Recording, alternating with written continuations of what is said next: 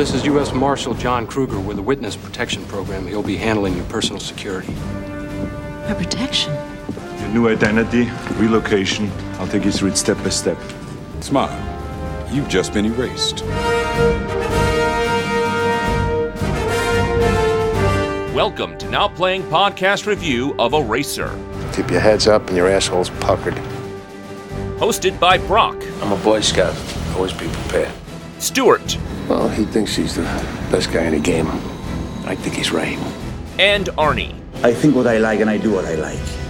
You'll soon learn about this. But be warned, this episode will contain detailed plot spoilers and strong language. We're way beyond bullshit here. We hope you enjoy the show. I think you know what has to be done. Do it. Today we're talking about Eraser, starring Arnold Schwarzenegger, Vanessa Williams, James Caan, James Coburn, Robert Pastorelli, directed by Chuck Russell. This is Brock, co-host of Now Playing. And Stuart. And this is the Now Playing co-host with a set of balls like the King of Bayonne, Arnie. This wasn't supposed to happen. And I mean that in a lot of ways.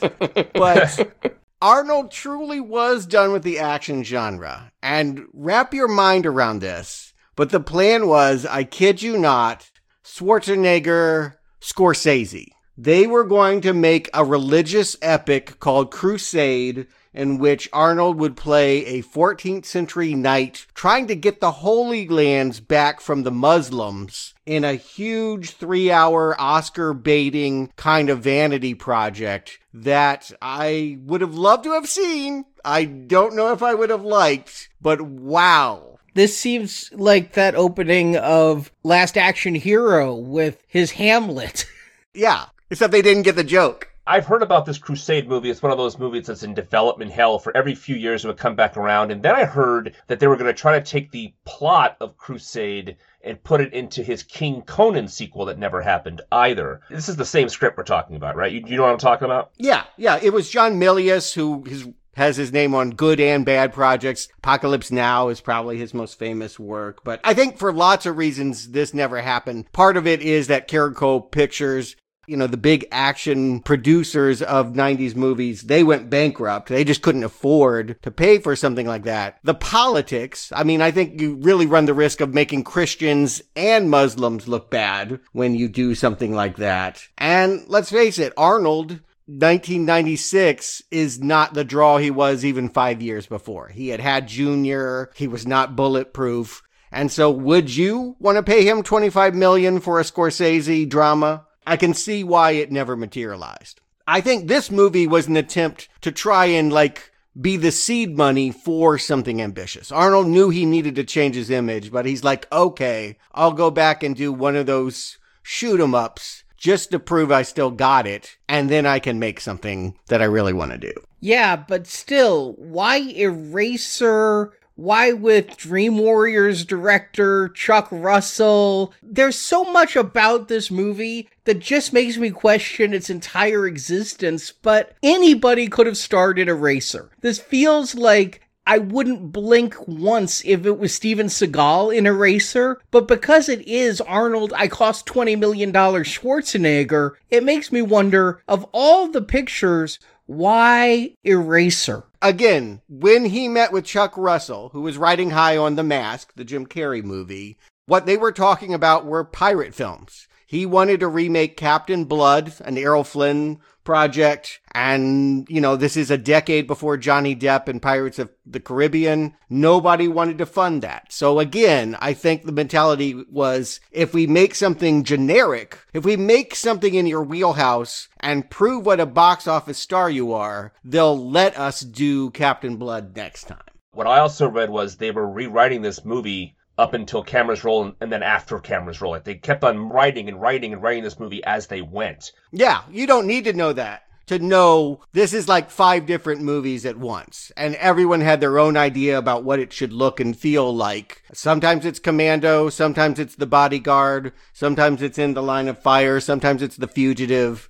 It really had ambitions to do all of it. And did it do any of it well? This is my first time seeing this. I assumed it was a modest hit in 1996. I thought that this one was considered a pretty good one for Arnold. But I guess I was wrong? Well, I saw it in the theater, but not by choice. We had a group of people going to see Independence Day, and somebody had told us that they had bought the tickets, and we went up to this ticket person, and the person said, oh, that showing is sold out. There's no more seats in there. And like, but we have tickets in our hand. And the guy was like, I can't let you in. There's no more seats in there. I'm sorry, but you can go downstairs and exchange it. So like, there's 5 or 6 of us go down there. And only thing that's showing the next 20 minutes was Eraser. So we went in, the 6 of us, to see Eraser. None of us wanted to see it. And that is how I saw it theatrically. And that was the last time I watched Eraser until this podcast. Mm-hmm. I also saw it in theaters. I remember some buzz around this, but mostly I saw it, A, because it was Arnold, and I was seeing most Arnold films in theaters. And, I mean, I did not go for Junior, but... No one did. I was going for his action films, and I think it was just sheer boredom. I'd read a lot about this movie. There was a lot of talk about some cutting-edge CGI with some alligators or some crocodiles or something. Mm-hmm. I knew about your luggage. That's the only thing I knew about this movie. Yeah, in the magazines I'd been reading, there'd been quite a bit of talk about these alligators, and so I was like, all right, Arnold fighting alligators, I'll go see this movie. And coming back to it now, 25 years later, it's like somebody took an eraser to my brain about this, though. I remembered nothing about this movie coming back. I didn't even remember that there were alligators. It was like, oh yeah, when the alligators showed up. I agree with you. It's kind of like watching a movie all over again for the first time, because I remembered very little about it.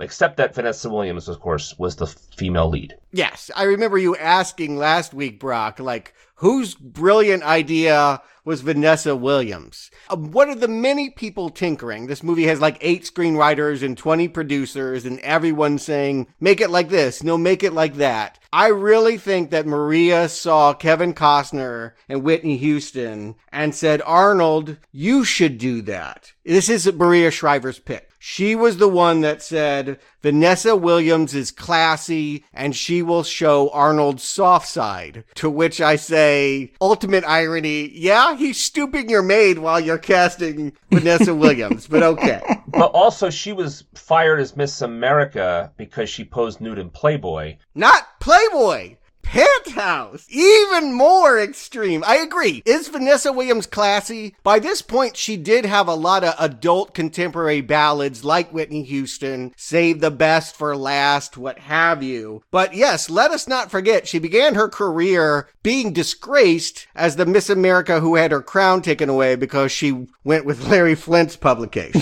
Right. And then a year before this, she had the Colors of the Wind Pocahontas tie-in. As you said, if you're going for a Whitney Houston type for this sort of thing, because there's a bodyguard aspect, then that does fill in a lot of blanks for me, Stuart. There you go. She has all these ballads on AC radio. That does make sense. However, it still seems like a strange choice. Yeah, Arnold's not Kevin Costner. First of all, The Bodyguard's a terrible film, and I hope to review it someday because it's hilariously bad. I'll be a newbie.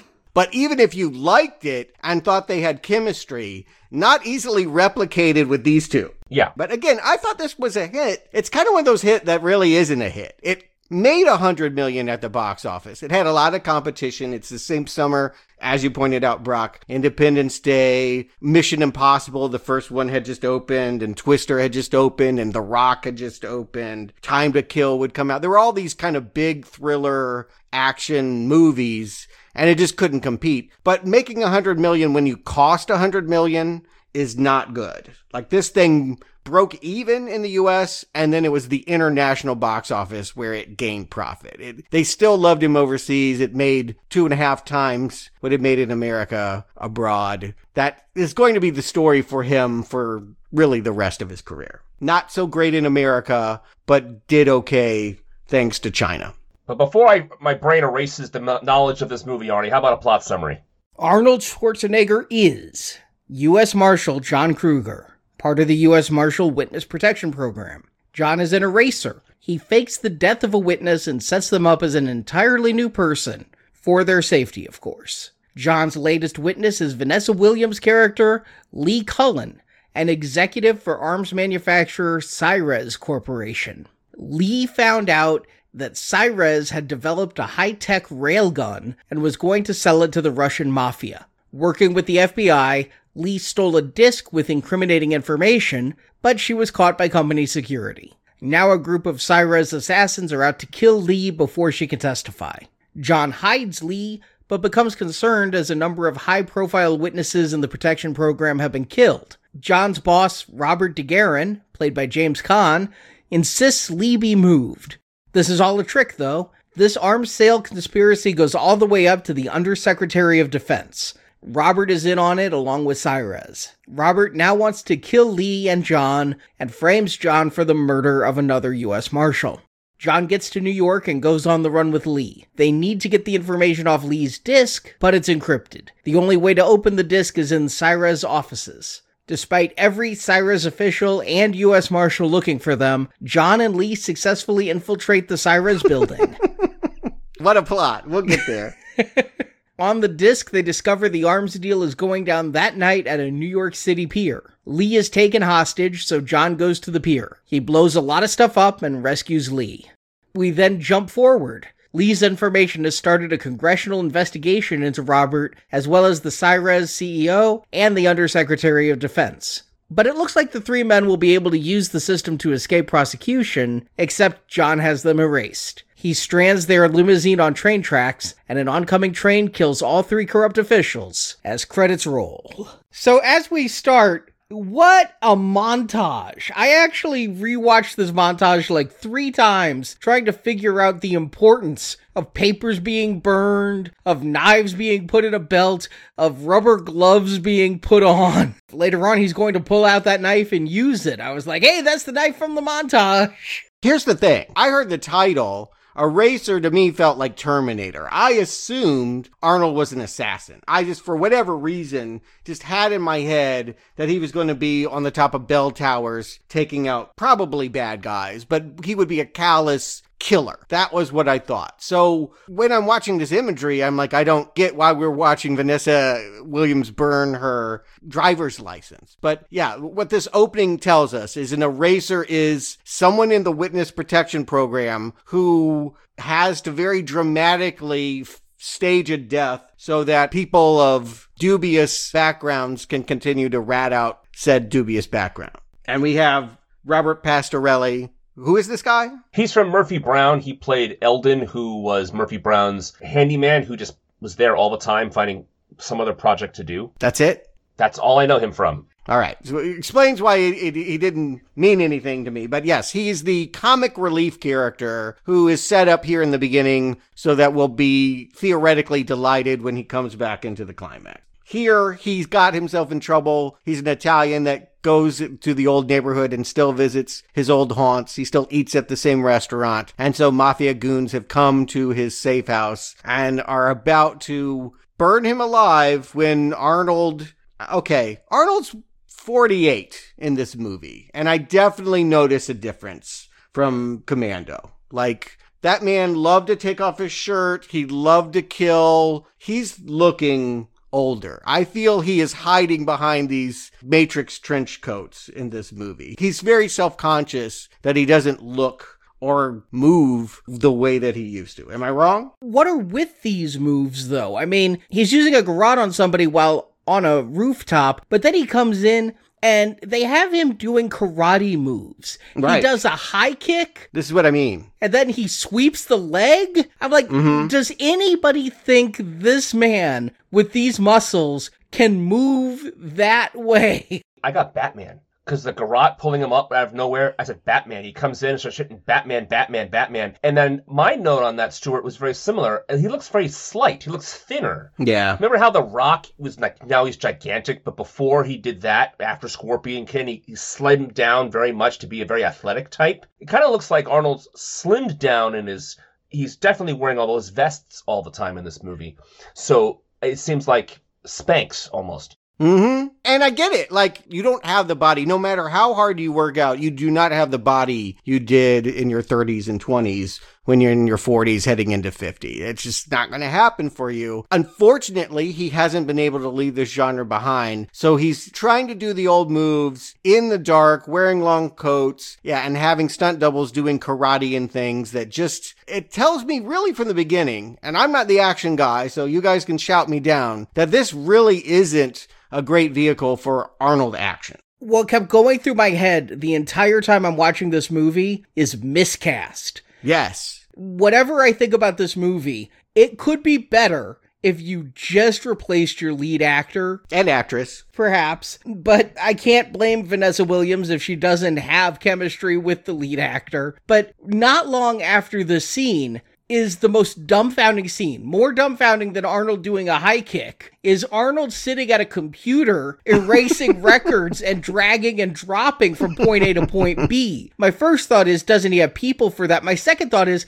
oh, this isn't supposed to be Arnold. We're supposed to have a Tom Cruise here or something. Somebody who could be tough and also be smart. Well, that's the thing. Be smart, because this guy's terrible at his job, and let me tell you why. The plan was he's going to burn the house down, and the whole thing blows up, and they run to the car. They're in a suburban neighborhood. You can't tell me that none of the neighbors across the street or next door didn't pop their heads out and saw 3 people escape the burning building and drive away, peeling out the car, I might add, as he drives away. And they're supposed to be dead. So how on earth are they going to think that they got away with this? And the reason he's the guy typing in the information on it, because only he and James Coburn, his upper boss, have the information on the new identity of Robert Pastorelli. So I get it, but that's not the role you put Arnold in. You know, I was surprised when Arnold started doing Instagram videos that he was able to work a cell phone. It's just not what I imagine Arnold to be doing. And yeah, this isn't a role for the muscle-bound Hulk. This is a role for a spy. Yeah, but he was the Terminator, and as a cyborg, he could do those kinds of things just instinctively because he had cybernetics built into his head. He could probably go up online and do some of these things. I think they're trying to trade on that. Believe it or not, even though when you watch this movie, you won't feel it very much, I really think they were trying to pull a lot from Terminator, right down to the name, Eraser. Like, they really want you to carry that goodwill into this character. The opening credits, for sure. I mean, while that montage is going on, there's a bum-bum, bum-bum, bum-bum. It's not ba-da-bum, ba-bum, but it is pretty damn wannabe of bum-bum, bum-bum. Very ominous, yes, yep. And right after we get the intro scene with Arnold and we set up James Coburn and we see James Caan walk in, and I mean, if you don't know he's dirty from the minute James Caan walks in, you're not watching the right movie. Right. First of all, it's James Caan. He's almost always a bad guy. Mm-hmm. So Vanessa Williams does a computer disk covert into a secret vault database thing that's done the same summer 12 times better in Mission Impossible. 12? I mean, like, give me a break. Like, this was like the lamest stealing documents out of a secure computer scene in the world. It looked like a car wash. There's like all these robotic arms or whatever, but it just is crazy. I gotta defend the robotic arms because I sold one of those in miniature. That was actually very cool to see this hard drive bank work like that. I was actually pretty geeking out and remembering my days as a consultant. Okay, but it felt like a giant jukebox, and I just that all of this effort was made to burn a mini disc is just pretty hilarious. It is. It's too bad that they came out the same summer too, because how can you not draw comparisons? Now we know how famous that scene from Mission Impossible was, and the spy elements of this movie are completely overshadowed by other movies like Mission Impossible that Tom Cruise, who could have starred in this movie, was already concurrently making. So it really just is hard not to think Mission Impossible and the missed opportunities. I know he wasn't a big star at this point, but James Cromwell is here early on in the spy shenanigans. At this point, he was best known as like the keeper of Babe the Pig. But he's here enough for me to ask the question, why does he kill himself? What was this about? Okay, well, she was wearing a wire. She's got a camera as well as this disc with information. Right. And he says all that incriminating stuff about how we have to make money. He completely outs himself to the FBI. Wait. Oh, so because he calls her to the office and then realizes that's on tape, that's why he killed himself? Yes. Oh, okay. So it was really an impulsive last-minute thing. Okay. Well, I mean, also it's lazy writing. Yeah. I feel like he might have had a lot of other scenes and been a part of another plot, and then during all of this furious rewriting, he just goes away. Because what we're going to find out, and one thing I know that did come in late on this, was the pressure to produce sci-fi. At some point, this was just going to be a straight espionage thriller, 3 Days of a Condor kind of thing. And then someone said, no, Arnold movies that really make money have science fiction elements, and we need a really cool gun. The gun was added, I think they had already shot half the movie by the time they realized they needed the super gun. And you could feel how that had nothing to do with this company. That explains why half this movie doesn't have those guns. Yes.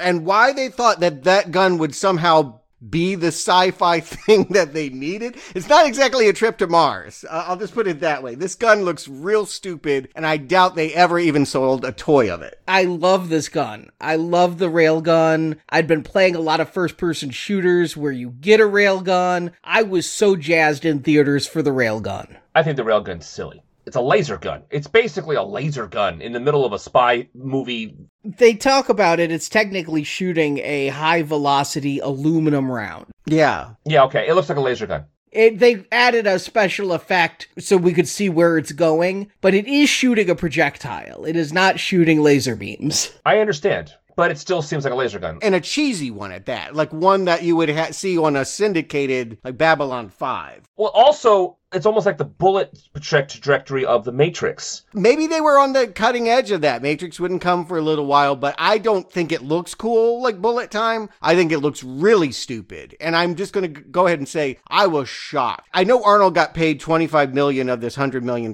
budget, but I don't think much of that budget went to the actual production values. This thing, it looks like blue screen and like a robotic arm. Like they just didn't have the money for a great looking picture. Some of this could be attributed to the director. I mean, Chuck Russell, I like a lot of his work. I like Dream Warriors a lot. I like The Blob. I remember liking The Mask, but none of his films have an exact reality to their CGI. One thing about The Mask is, at no point was it believable CGI. So we're in the middling days of CGI where it's just starting to become something everybody's putting in their movies to better or worse effect at this time. Admittedly, yes, CG was in its infancy and most things didn't look like Jurassic Park. But this, again, from Arnold at this point, you'd think that he would have a good looking production. T-1000 liquid metal kind of effects. And this stuff looks phony. I can't disagree with you. And throughout the rest of the movie, the effects continue to look bad. But on the other hand, I mean,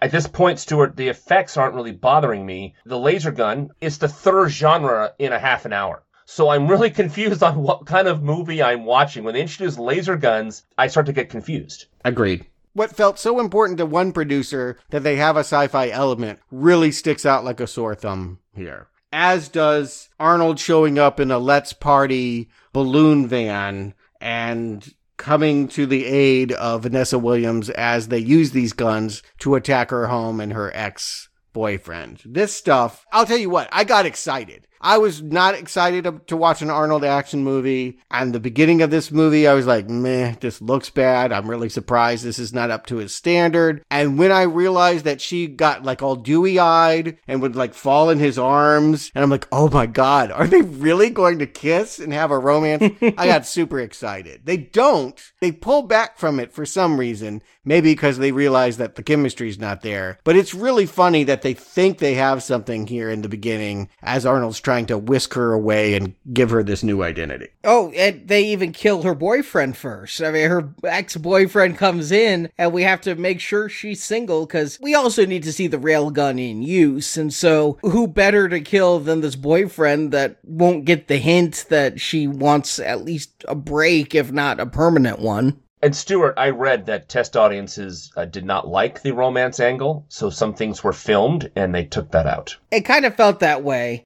I want to see them. I want those deleted scenes badly. In fact, that's all I wanted to watch from this movie was Arnold trying to do a screen romance. Because again, he really doesn't do that too often. And it would have been curious to see that attempt. Yeah, the very last scene here felt like it was building to a kiss, and when it didn't come, I was glad, because it is completely unearned with, again, the lack of chemistry between these two characters. She doesn't even want his help. She's so pissed off at the FBI that she refuses witness protection, and it takes them blowing up her house with railguns to even admit that she needs some level of help. And I don't understand. She knew something was going on, but she didn't know about the guns. Like, they'll spend so much of the rest of the movie trying to get back to her headquarters to open the disc. I would have thought she would have known what she was downloading. Yeah, the schematics were showing up on the computer screen as she was downloading the information, so it's inconsistent. I'm not honestly quite sure what information she has. Right. I never, throughout this entire movie, know what she's going to testify to. The big thing is they are selling weapons to Russian mafia. That's going to be the big thing. Yeah, we eventually hear that, but in the middle of this movie, we just see that her disc, the only copy that we thought was created, although we saw her make the duplicate, the original copy she gave to the FBI, they Chelsea Manning that shit, and someone slips it into a CD case, and then they bring it to like some high level like senator or something, and he snaps it in half. And so it looks like the bad guys have won, and then lo and behold, they realize she has a mini disc of it in her makeup compact, and the middle of this movie is about trying to get her and said mini disc. And one thing you point out is the villains of this movie are really ill-defined. You said a senator or somebody gets the disc and snaps it. Well, as I pointed out in the plot, at the end of this movie, we're going to have 3 white-collar guys. We're going to have James Caan plus 2 other people. And whatever James Cromwell was doing, I mean, he didn't seem that guilty to me. Yeah, and I wasn't sure who some of these guys were at the end. Wiki said one of them was the CEO of Cyrez. Well, I thought James Cromwell was CEO of Cyrez and he blew his head off. So I guess it's one of these guys is James Cromwell's boss who is around but undefined. And then we do get to see the undersecretary give a speech to Congress or something early on and set him up. But he's not really a character. So we're left with James Caan as the face of these characters, and they're evil. But yeah, we're supposed to think there's higher players that are so ill-established as to virtually not matter. They're trying to make this whole thing like an Iran-Contra deal, and yet we're not going to focus on the political things. We're going to focus on action on the ground. Again, because I think that's Arnie's wheelhouse.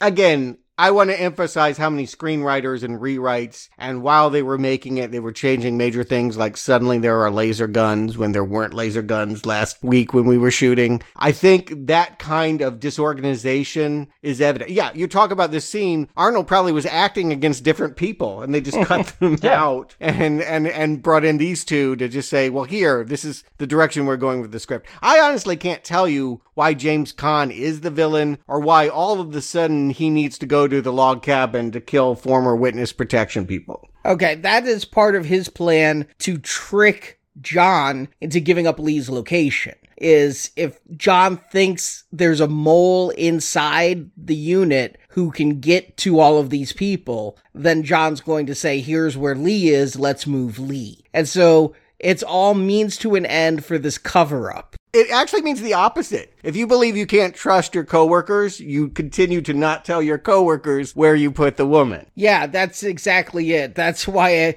it's completely stupid that he falls for it. And why kill this woman? I mean, again, wouldn't he look better if they had rushed in and saved her? If they rushed in and she ends up dead, that's even more reason for Arnold not to give up Vanessa Williams. And after that break-in at the log cabin and they kill it, that's when they goes on the airplane and we have the whole airplane scene? Yes. We already knew, right? Everyone knew James Caan was the bad guy from the moment he walks in smiling saying, I'm Arnold's mentor. It's like, okay, got it. But they really show us when he pulls out the gun and kills this innocent woman. And then, yeah, once they're back on the plane, he takes this opportunity to drug Arnold, take his gun, and then kill some silly trainee so that Arnold will look like the mole. Danny Nucci, who was a trainee in like 5 different movies around that time, was in Crimson Tide. He's a 90s young actor guy. Don't remember him. Yeah. He was in Titanic. He played Leonardo's best friend in Titanic. Oh, yes. Vaguely, yes. Remember him down in the steerage. Now, this airplane scene, though, I gotta give it to them. As far as effects go, this is the highlight of the movie for me. It does not get any better than Arnold on a plane with no place to go, blowing out the door, getting a guy sucked out, trying to get a parachute. He's being shot at. He can barely grip the parachute. He is hanging off the door. The parachute goes flying and he has to make the choice to dive after it. As Brock mentioned earlier, the shot of him going through the flames of the engine that he had already destroyed. This entire airplane sequence is solid. Here's what I would say. I agree with you when it started off, particularly when we realized it was going to be a showdown. When we see James Caan grab the airline pilot and be like, get him. And this plane that's like going down without an engine is like turning and it's going to be a high noon showdown. I was like, that's pretty badass. But blue screen, green screen work all over this thing. I'm spoiled because Tom Cruise has shown what you get when you actually do the stunt. Yeah, well, okay, but obviously, I mean, we're not going to have Arnold Schwarzenegger hang out the side of a plane, of course. Why not?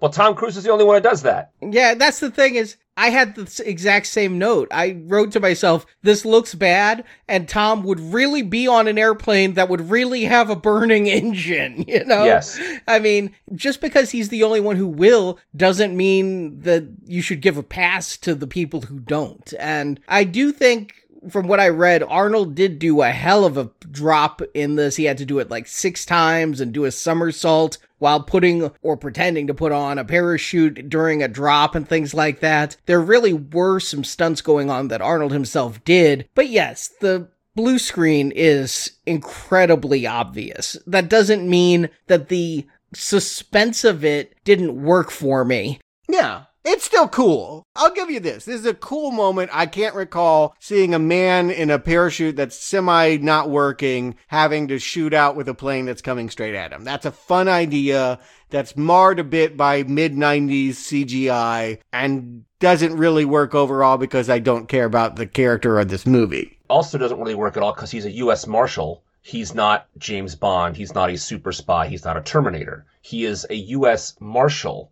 who somehow knows how to be a super soldier. It doesn't make sense for this character to know how to do all of these physical things. I had a huge laugh, though, in the middle of the scene when the parachute was labeled emergency parachute. I thought the emergency was implied, but apparently you have to spell it out that it's an emergency parachute. There's never a casual parachute, is there? Yes. I just wore it for the fashion. And you mentioned U.S. Marshals. I do think the only reason they made him that, because I thought he was in the witness protection program and a Fed, and it could be so many things. But another thing that they're cribbing is The Fugitive. And they have this whole thing where James Coburn is kind of like Tommy Lee Jones, and he's supposed to be getting Arnold. He's chasing the wrong man, and he should be looking at James Caan when he's looking at Arnold, and which one's he going to believe. That all feels very half-baked into this as well. But you can see those illusions once Arnold lands on the ground and there's this chase at the zoo. Maybe somewhat, but the U.S. Marshals also handle witness protection. So, I mean, there is that. It's not entirely... It's... Really? Okay. But yeah, we're going action to action here. The zoo sequence, I think this starts off pretty good with Vanessa Williams alone in the zoo, waiting by the payphone. The zoo's gonna close. You know, I'm coming off the high of the airplane thing, so I think this is probably going to work. I'm just waiting for Arnold to show up in the nick of time to stop all of these goons with guns outside. And Arnold, of course, he has to ram into the zoo. He stole a tow truck. He bribed a couple of kids so that they wouldn't say anything about him stealing their dad's tow truck. He rams into the gate, and all of James Caan's men are just shooting this car. It's riddled with bullets. The tow truck gets in there. They go to look at John's body in the tow truck. John's not in the tow truck. This is a total fucking cheat. When did John get out of the tow truck? We literally saw him duck down behind the fucking wheel. That's why he's the eraser, right? He's a phantom. Yeah, okay. This scene doesn't work for me at all. A couple of things. Bravo for them actually shooting in New York, right? Because the Chinatown, it looks like New York, but apparently this zoo is not in New York. There's no such thing as a city zoo in New York. There's a Central Park Zoo. I was thinking, I was like, I've never seen one in Manhattan. Nope. There's a Central Park Zoo in Central Park. It's where Madagascar is set, right? And then there is the Bronx Zoo, which is the zoo of New York. Right. That's the one I think of. Yes. Right. But the problem here is this. They did shoot on location in an abandoned zoo in Los Angeles, and they brought all the animals in so it'll look like a zoo. However, it still looks like a set. My biggest problem with this entire, especially the big finale of it with the alligators we talked about previously, is it looks like a set. It doesn't look like a zoo. And I get it. We're making a movie. There are sets in movies. But when a movie set looks like a set, it kind of reminds me of Crystal Skull. One of the big reasons I didn't like Crystal Skull was how obvious a lot of those sets looked. And for the pedigree of a Steven Spielberg, that's unacceptable. For Chuck Russell, okay, maybe I can give him that. But it still looked, so it took me out of it completely. Then you have laser guns, and then you have Jumanji alligators that don't look anything like alligators. This whole scene does not work for me at all. Not to mention, of course, one more thing. In Mission Impossible, the same summer, he shoots out glass with fish in it, and it's a big dramatic moment that was in all the trailers. And here he shoots out glass in the same kind of fashion. By mistake, compared itself to Mission Impossible, which is a much better spy movie. Yeah, I mean, yes, it came out the same summer. There's a lot of coincidence there. Mm-hmm. But when I saw Arnold shoot out the glass, I'm like, oh, I feel bad for the fish. You know, he's going to be killed. I completely forgot that there were going to be alligators coming out of here. The world's most rabid alligators that are just going to kill absolutely everybody that they come near. I have seen alligators in person and lived to tell the tale. So they're not as vicious as shown in this movie, nor are they as fake looking as shown in this movie. I couldn't believe it. I remembered there was something said about them. I can't imagine what was said is those alligators looked great. It must have been those alligators looked terrible. I remember reading a think piece. I didn't see this movie, didn't care to see this movie, didn't care about Arnold, but I remember reading a think piece about, like, is Arnold over because he said your luggage? And, like, his one-liners weren't working the way that they used to. You know, silly as though that may be, I do think it's a terrible groaner. And it makes you realize that Arnold hasn't been making us laugh the way that he did in, say, Commando, where he could just make those zingers. And maybe you're rolling your eyes, but you do have to concede they're funnier than your luggage. Speaking of funny, the fact that the plot is now going to hinge entirely on Robert Pastorelli's character from that first scene. That at this stage, the two of them are on their own, Lee and John, or Arnold and Vanessa, and so they have to go to a gay bar that Robert Pastorelli's character, his witness protection is being a bartender at the gay bar, because that's funny, and they're playing It's Raining Men, because that's the only song gay men listen to, by the way. And that he is now an important part of this trio. And did you guys catch the very obvious film flub here? I never catch these, but Johnny's behind the bar and talking to John and saying, I'll be there with you in a minute. And he takes off the vest. We cut to John saying something. Cut back to Johnny. The vest is back on. Cut back to John. Cut back to Johnny. The vest is off again. It was like, oh, okay, I never get to catch those things, like the water levels not being consistent. But that was a quite obvious flub that I smiled about. I mean, they realize they need to break into her high-tech security complex, and the best one to do that is the Goomba that ruined the last assignment because he had to eat the pizza. And so now he's going to bring the pizza to the high-tech security thing and then fake a seizure in the, like, worst Halloween, like, costume ever of paramedics are going to slip it. Like, nobody looking at the cameras can tell that that's not Arnold and Vanessa coming in the ambulance and then not leaving with him. Like, then just, like, going into a room and hacking the place. You know, the first time I saw people dressing up as pizza delivery people that I can remember to break into a high-security facility. Mission Impossible? It was in The Great Muppet Caper. Oh, okay. When Fozzie Bear and Kermit the Frog go to the Mallory Gallery to try to break in with the pizza. And I'm like, this is the writers that came up with the pizza delivery gag? And security guards in 1996 are going to go along with the pizza security gag? Like, in The Incredible Hulk, the Edward Norton one, he gives a pizza to Martin Starr so he can use the computer. Like, it's clearly a bribe versus a, we're going to trick you kind of thing. This is insulting to the audience. This is stupid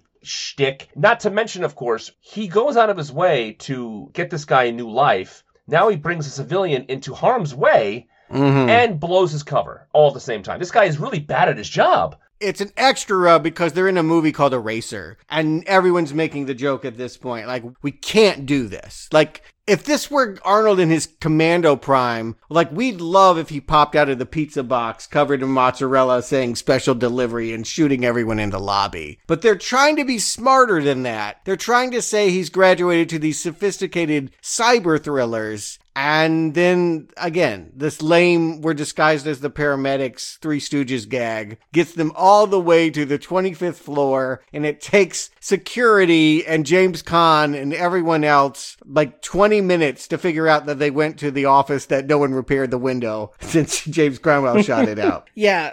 I'm missing the Arnold who carried the tree trunk. That was my thought at this time, is I'd prefer Arnold to walk in carrying a tree trunk than to see him try to do this stealth crap. Yes. Just kill them all. If this is what you're going to do and you're trying to hold on to the past, don't pretend you're the cyber hacker thriller 90s guy. You're the 80s He-Man that's going to make us laugh. So you are the pizza delivery guy, and you pull the shotgun out of the pizza box, and we all smile. But they didn't do that.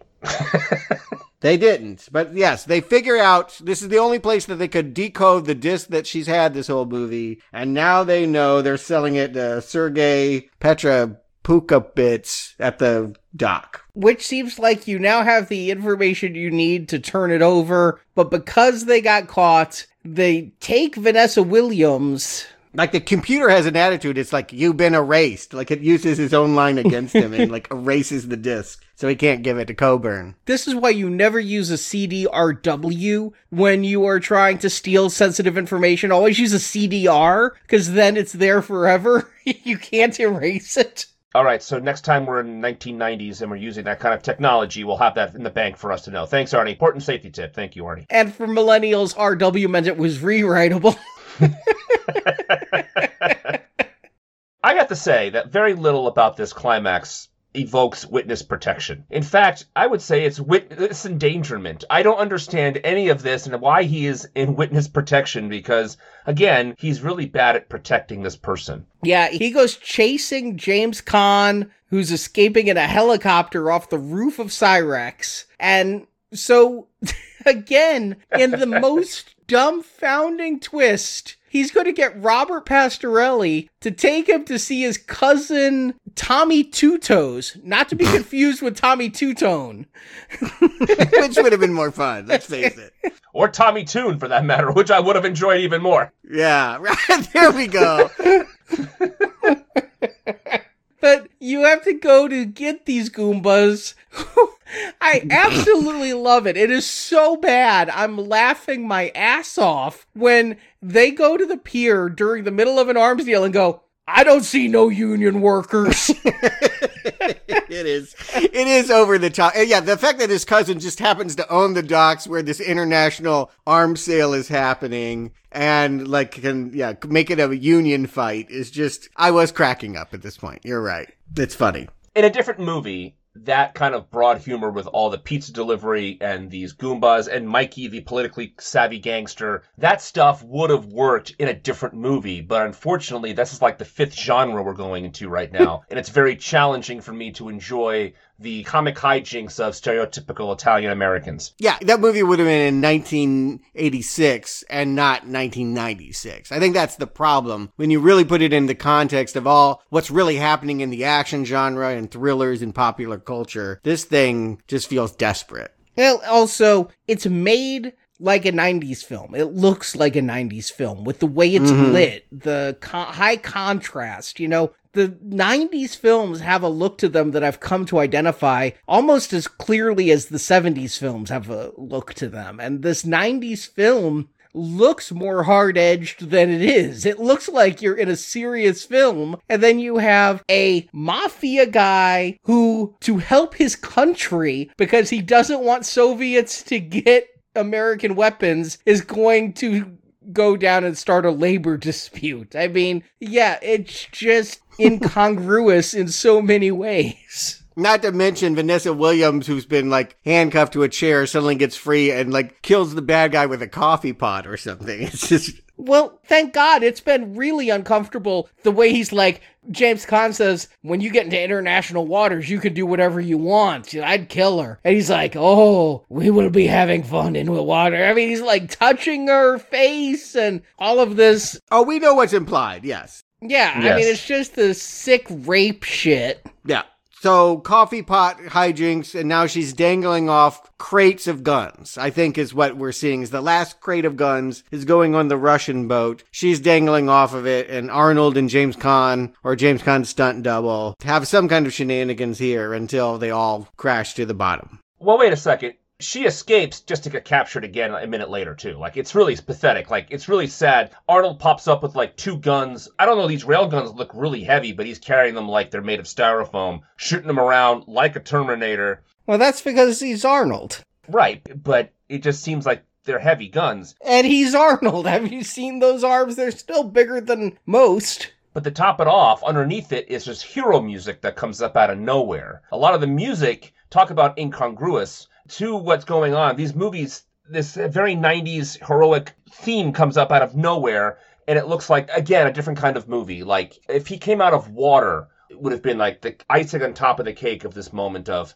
how just this movie has gone completely off the rails. I just love his fast recovery. It's making me think of Last Action Hero because he gets shot by James Caan. And I'm thinking, in the real world, he's going to be dead, but this is movie world, so it's barely a flesh wound. And then he has to save Vanessa Williams, who's dangling from this crate. And so he gets up and he's stumbling. He can barely move. He's really fighting hard to just get into a jog to try to save Vanessa Williams. 2 minutes later, he's dangling from one arm off of a crate, using his other arm to lift a chain, holding Vanessa Williams. I'm like, what happened to that wound that was keeping you down not 2 minutes ago? It's just, having done The Last Action Hero now puts all of this bullshit in a new spectrum of you can't play those tricks once you've made fun of those tricks yourself. Yeah, and he's not as good at it as he used to be. I mean, that's the other thing, is like, if you're going to come back and do the old stuff, you better be able to hit the notes. And that's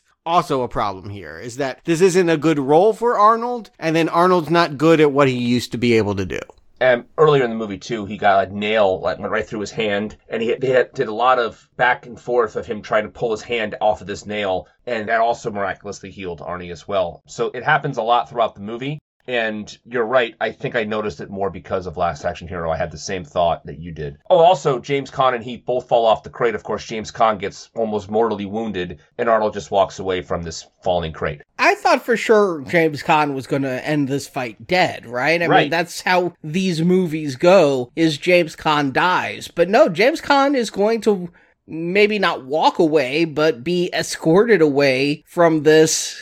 Well, Arnold lifts up the thing. I mean, he actually is pinned by all of this metal, and then Arnold foolishly lifts it up because he's crying, and I'm your old boss, and help me, and then he tries to pull a gun on him. You're right, it does feel like where you would end the movie. Yeah. But I think some writer had the better idea of, legal thrillers being what they were. This can all be settled in court. We need to get back to Vanessa Williams testifying. Yeah, but that's not where they end the movie. I would agree with you if they ended at the courthouse and these guys, going to go to jail because the entire thing was to get her to be able to be safe enough to testify, and then she'll go into protection. That's where the movie could have ended. So the second time the movie could have ended was right there. But no, they had a stinger for some reason that makes zero sense to the character of a witness protection guy, and he's basically getting revenge, or he turns into a murderer himself, or what the hell? Let's be clear. If you're just going to kill these guys, it doesn't matter whether Vanessa Williams testifies or not. Exactly. Why get her to the courthouse and then stage her death again if you're just going to kill everyone that wants her dead with a train 5 minutes later? Right. How does James Caan not realize, that car bomb is bullshit. She's still alive. Because they're in the car and they're arguing back and forth. Well, I thought you did it. But James Caan never occurred to him that, wait a minute, that's John. That's our John. That's what he does. And did you notice that the van explodes, but then to wink at us and let us know they're alive, after the van explodes, we see somebody putting the manhole cover on? Wouldn't you want that manhole cover on first to prevent you from being scalded by the flames ejecting from the van?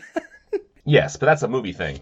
I know, it's a stupid movie thing, and again, after Last Action Hero, Arnold chose to make that movie that would poke fun at every movie trope, which means he doesn't get to use these movie tropes anymore. Right. He's got to be smarter these days. He's got to level up and be a 90s action star, and that appears to be a problem. And speaking of problems, I had a little bit of a problem because as the end credits roll, we will get to a Vanessa Williams song. I don't know if you guys sat through the whole end credits. Oh, I did not. She did a love theme? Yes, absolutely she did. It was Where Do We Go From Here? It was a slow ballad. It did not fit this movie at all. That's great. But then before that is a more rocking song that kind of fits this movie. It sounds like a Sammy Hagar ripoff. This song, I can find nothing out about it. It's not in the credits. It's playing over the credits, but when the credits get to all the music in the movie, it's not listed. It's not on IMDb. Shazam could not tell me who the artist is doing this song. You don't have the soundtrack, Arnie? I would have figured you would have bought this 3 times on disc. But there's a mystery song before Vanessa Williams starts crooning. I just wonder, does anybody have any information about this song because it appears to not exist? To be erased? So, Stuart, Arnie, do you recommend Eraser, Stuart? You know, I did not respect Commando, but I could understand why somebody would like it. The wisecracks, the down and dirty bullets and blood aesthetic of it all, the simple vengeance plot. It's dumb, but it serves an audience who, you know, if you're the type of person that enjoys that, it delivers. I cannot imagine what Eraser delivers that would please anybody. Any fan, whatever you're looking for, particularly action fans. And we're here to review Arnold's action career. And this one looks real flimsy, like maybe him at his worst. It's just, he looks old, he looks tired, the phony laser guns, all the blue screen work. Even when there's cool things like the airplane showdown, it's not convincing. Like you're not really getting the adrenaline drive of any of this. He doesn't have any good wisecracks or lines. I mean, God help you if you're here for the love story. Zero chemistry with Vanessa Williams, zero chemistry with James Caan. Like, I feel like I could never imagine a world where those two had worked together as U.S. Marshals. Frankly, this is just the kind of movie that needed to be made in a different era. By trying to do it as a 90s movie in the shadow of Tarantino and John Grisham and Die Hard and all of that, it makes Schwarzenegger really look old. And I'll turn his line back on him. You're not luggage, Arnold. You're just baggage. You're baggage from another era, and you should be sent back to it. Strong not recommend. Arnie. They tried to sell illegal weapons to Russian mobs. Big mistake. Jack Slater 11. I mean, that's what I feel like I'm watching here. We are watching a movie that Arnold made fun of in Last Action Hero. It's just, this movie is ridiculously dumb, and the action is not good. But I think part of the problem is that this got turned into an Arnold movie. I swear to God, this movie could be good. If you had put somebody else in this lead role, maybe Mel Gibson, he was starting to get a little long in the tooth around this point, maybe Denzel, maybe Tom Cruise if he wasn't doing Mission Impossible this summer. If you put somebody in there who could do action, but not have to blow everything up, because that's what Arnold does. You think of Arnold, you think of him coming in with big guns and blowing shit up and having massive shootouts at the end. And if that's your expectation, that is not going to suit a film that's supposed to be about stealth and erasing and witness protection and defense, where you're on the run. Arnold on defense rarely works out. I mean, admittedly, it did work out very well in T2 where they were on the run, but rarely does it work out.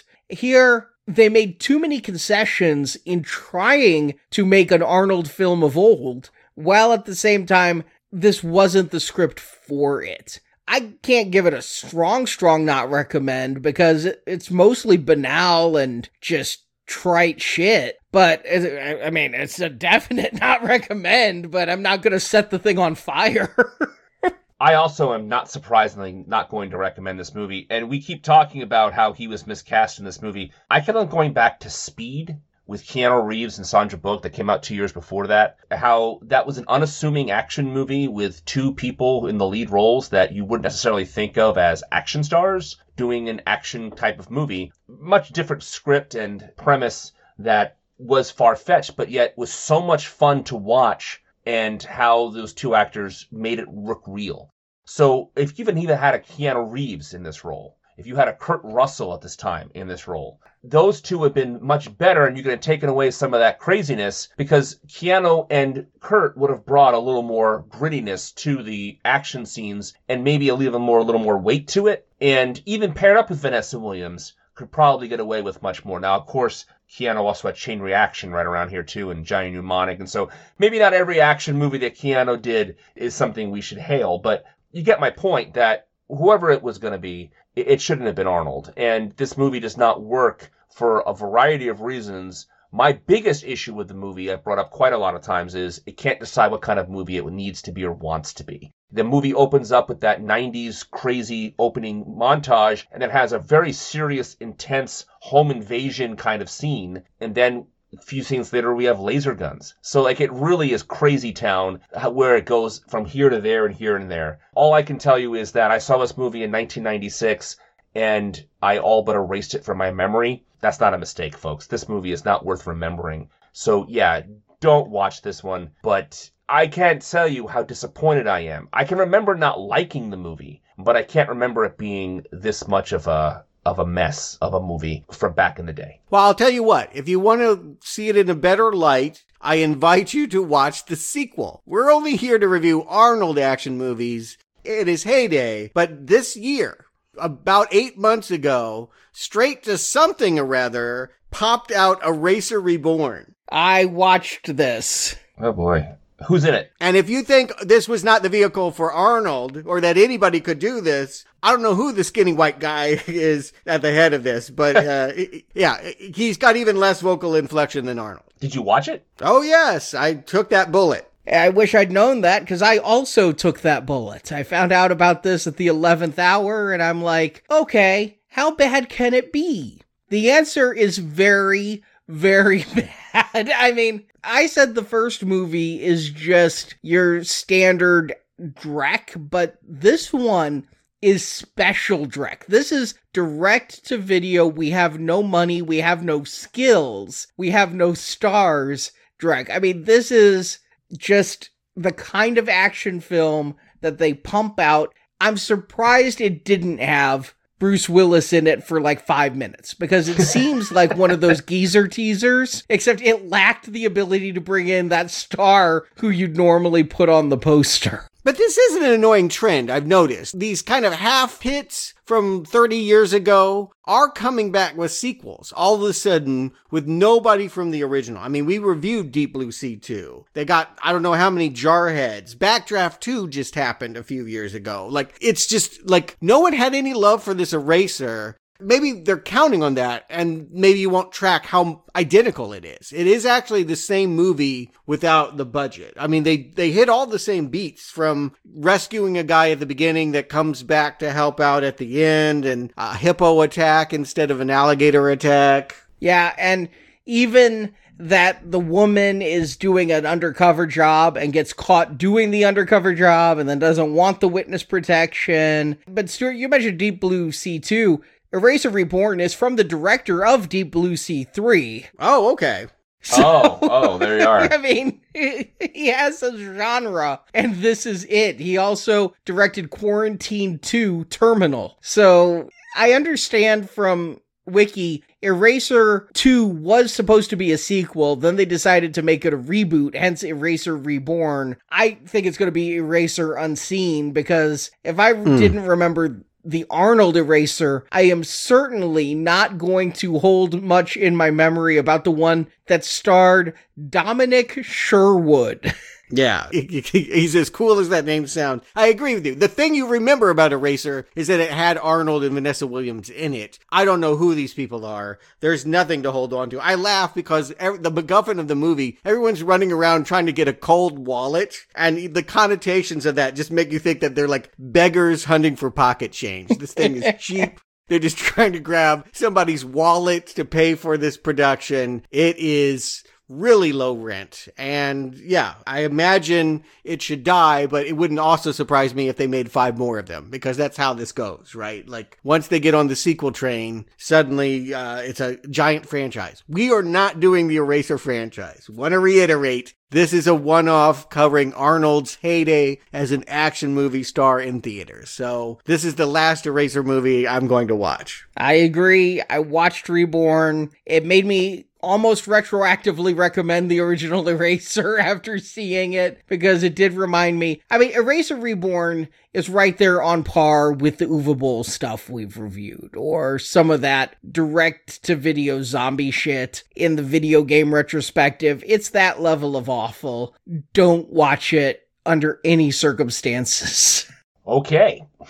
But we aren't done with Arnold, even in the 20th century. Next week, we are going to be back covering him again. If Eraser didn't work as spy thriller, how does he work in horror? Fighting Satan in End of Days. I can't wait for this one. This is the jewel in the crown of this franchise for me. End of Days. I've saw it in theaters once, and I can't wait to revisit it. And meanwhile, this Friday, for our donors, we will be returning to another franchise that has gone pretty much direct to video.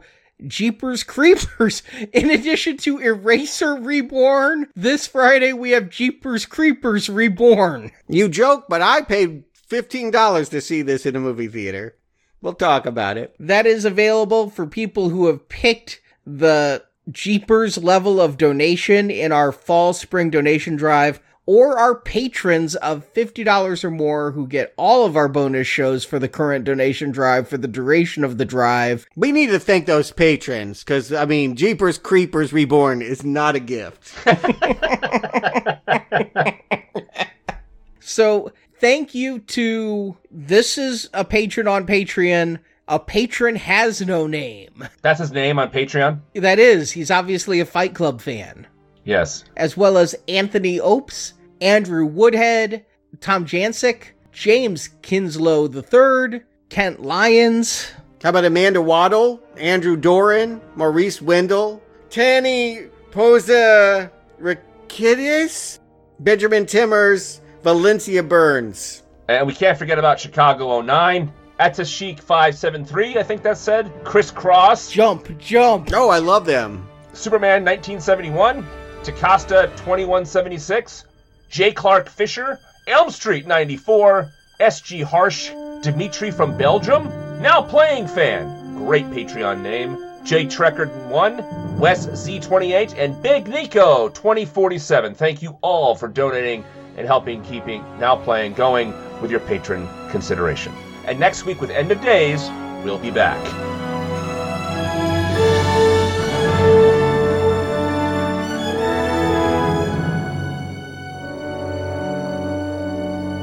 Say goodbye, John. Goodbye.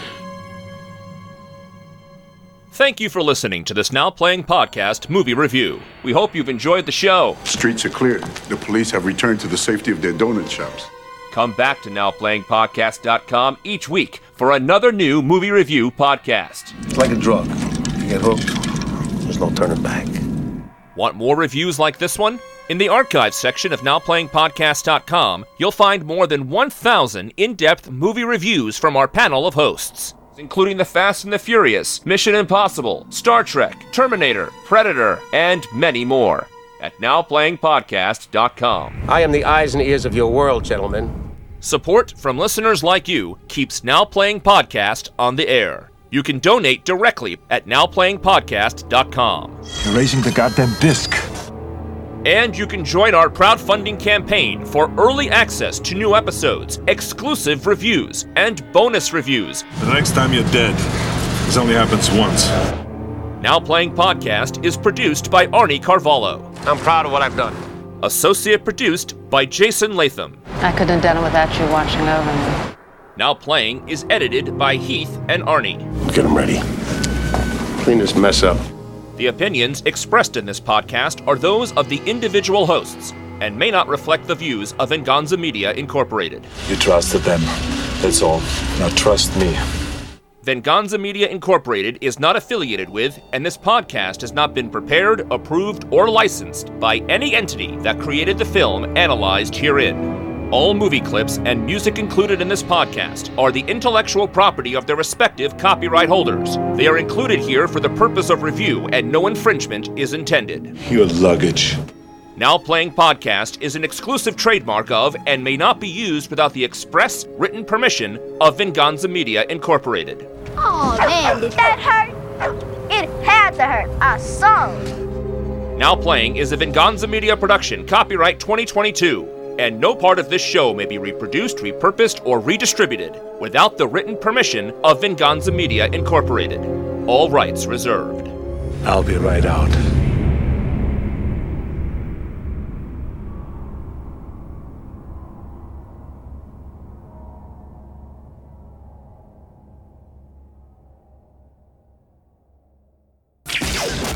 Directed by Chuck Russell. This is Brock, co-host of Now Playing. And Stewart. Isn't he Charles Russell now? I believe he's Charles Russell in the opening credits. He's like pulling that Lawrence Fishburne stuff. He ain't Larry no more. It's not Ricky Schroeder, it's Rick Schroeder. Right, I get you. Well, I'm going by Wikipedia here. It says Chuck. Yes, the credits say Charles, because he's in charge. First of all, it's James Caan. He's almost always a bad guy. Well, I mean, in Elf. Anyway, so well, he was a bad guy in Elf. He was a bad person. He wasn't a bad guy, right? In The Incredible Hulk, the Edward Norton one, he gives a pizza to Martin Starr so he can use the computer. Like, it's clearly a bribe versus a, we're going to trick you kind of thing. Martin Starr, you go with that? He also gave a pizza to Lou Ferrigno, you know. Oh, that's right, Lou Ferrigno. That's right. That's true, he did. That's true. That's true. I'm like, you're pulling Martin Starr out of your ass like anybody knows who the fuck Martin Starr is. Martin Starr from, he was also in the Spider-Man movies, by the way. Fun fact, same character. I know that. I know you know that, but... All right, fair enough. Tommy Two Toes, not to be confused with Tommy Two Tone. Which would have been more fun, let's face it. Or Tommy Toon, for that matter, which I would have enjoyed even more. Yeah, right, there we go. We're going to tiptoe the tulip. No, that's Tiny Tim. Oh, you're right. Damn it. And did you guys catch the very obvious film flub here? I never catch these. But Johnny is behind the bar and telling... Or not Johnny. What's... There's Johnny. Isn't it? No, because it's John. John is Arnold Schwarzenegger's character. Robert Pastorelli you're talking about, right? Yeah, Robert Pastorelli, yeah. So he's John. Yeah, he's Johnny C. and John Kruger. They're both Johns. Oh my God, there's Johnny and John. Really? Yes. Are you kidding me? Oh my God. Nope. When the parachute was labeled emergency parachute, I thought the emergency was implied, but apparently you have to spell it out that it's an emergency parachute. There's never a casual parachute, is there? Yes. I just wore it for the fashion. I'm going to do that tomorrow. I'm just going to go to work and pull the ripcord. Fun. Yeah, just fun. Just the casual parachute day. Yeah. Maurice Wendell. Tanya, I love you, Tanya. Tanny. Poesy. I like you too much to try and say your last name, Tanya, but it begins with a P. I think it's Tanny. It's Tanny. Oh, well, Tanya, I really fucked up. Trying it again. Tanny Posa Rakidis? I still like you, and please, I'm so sorry for murdering that name.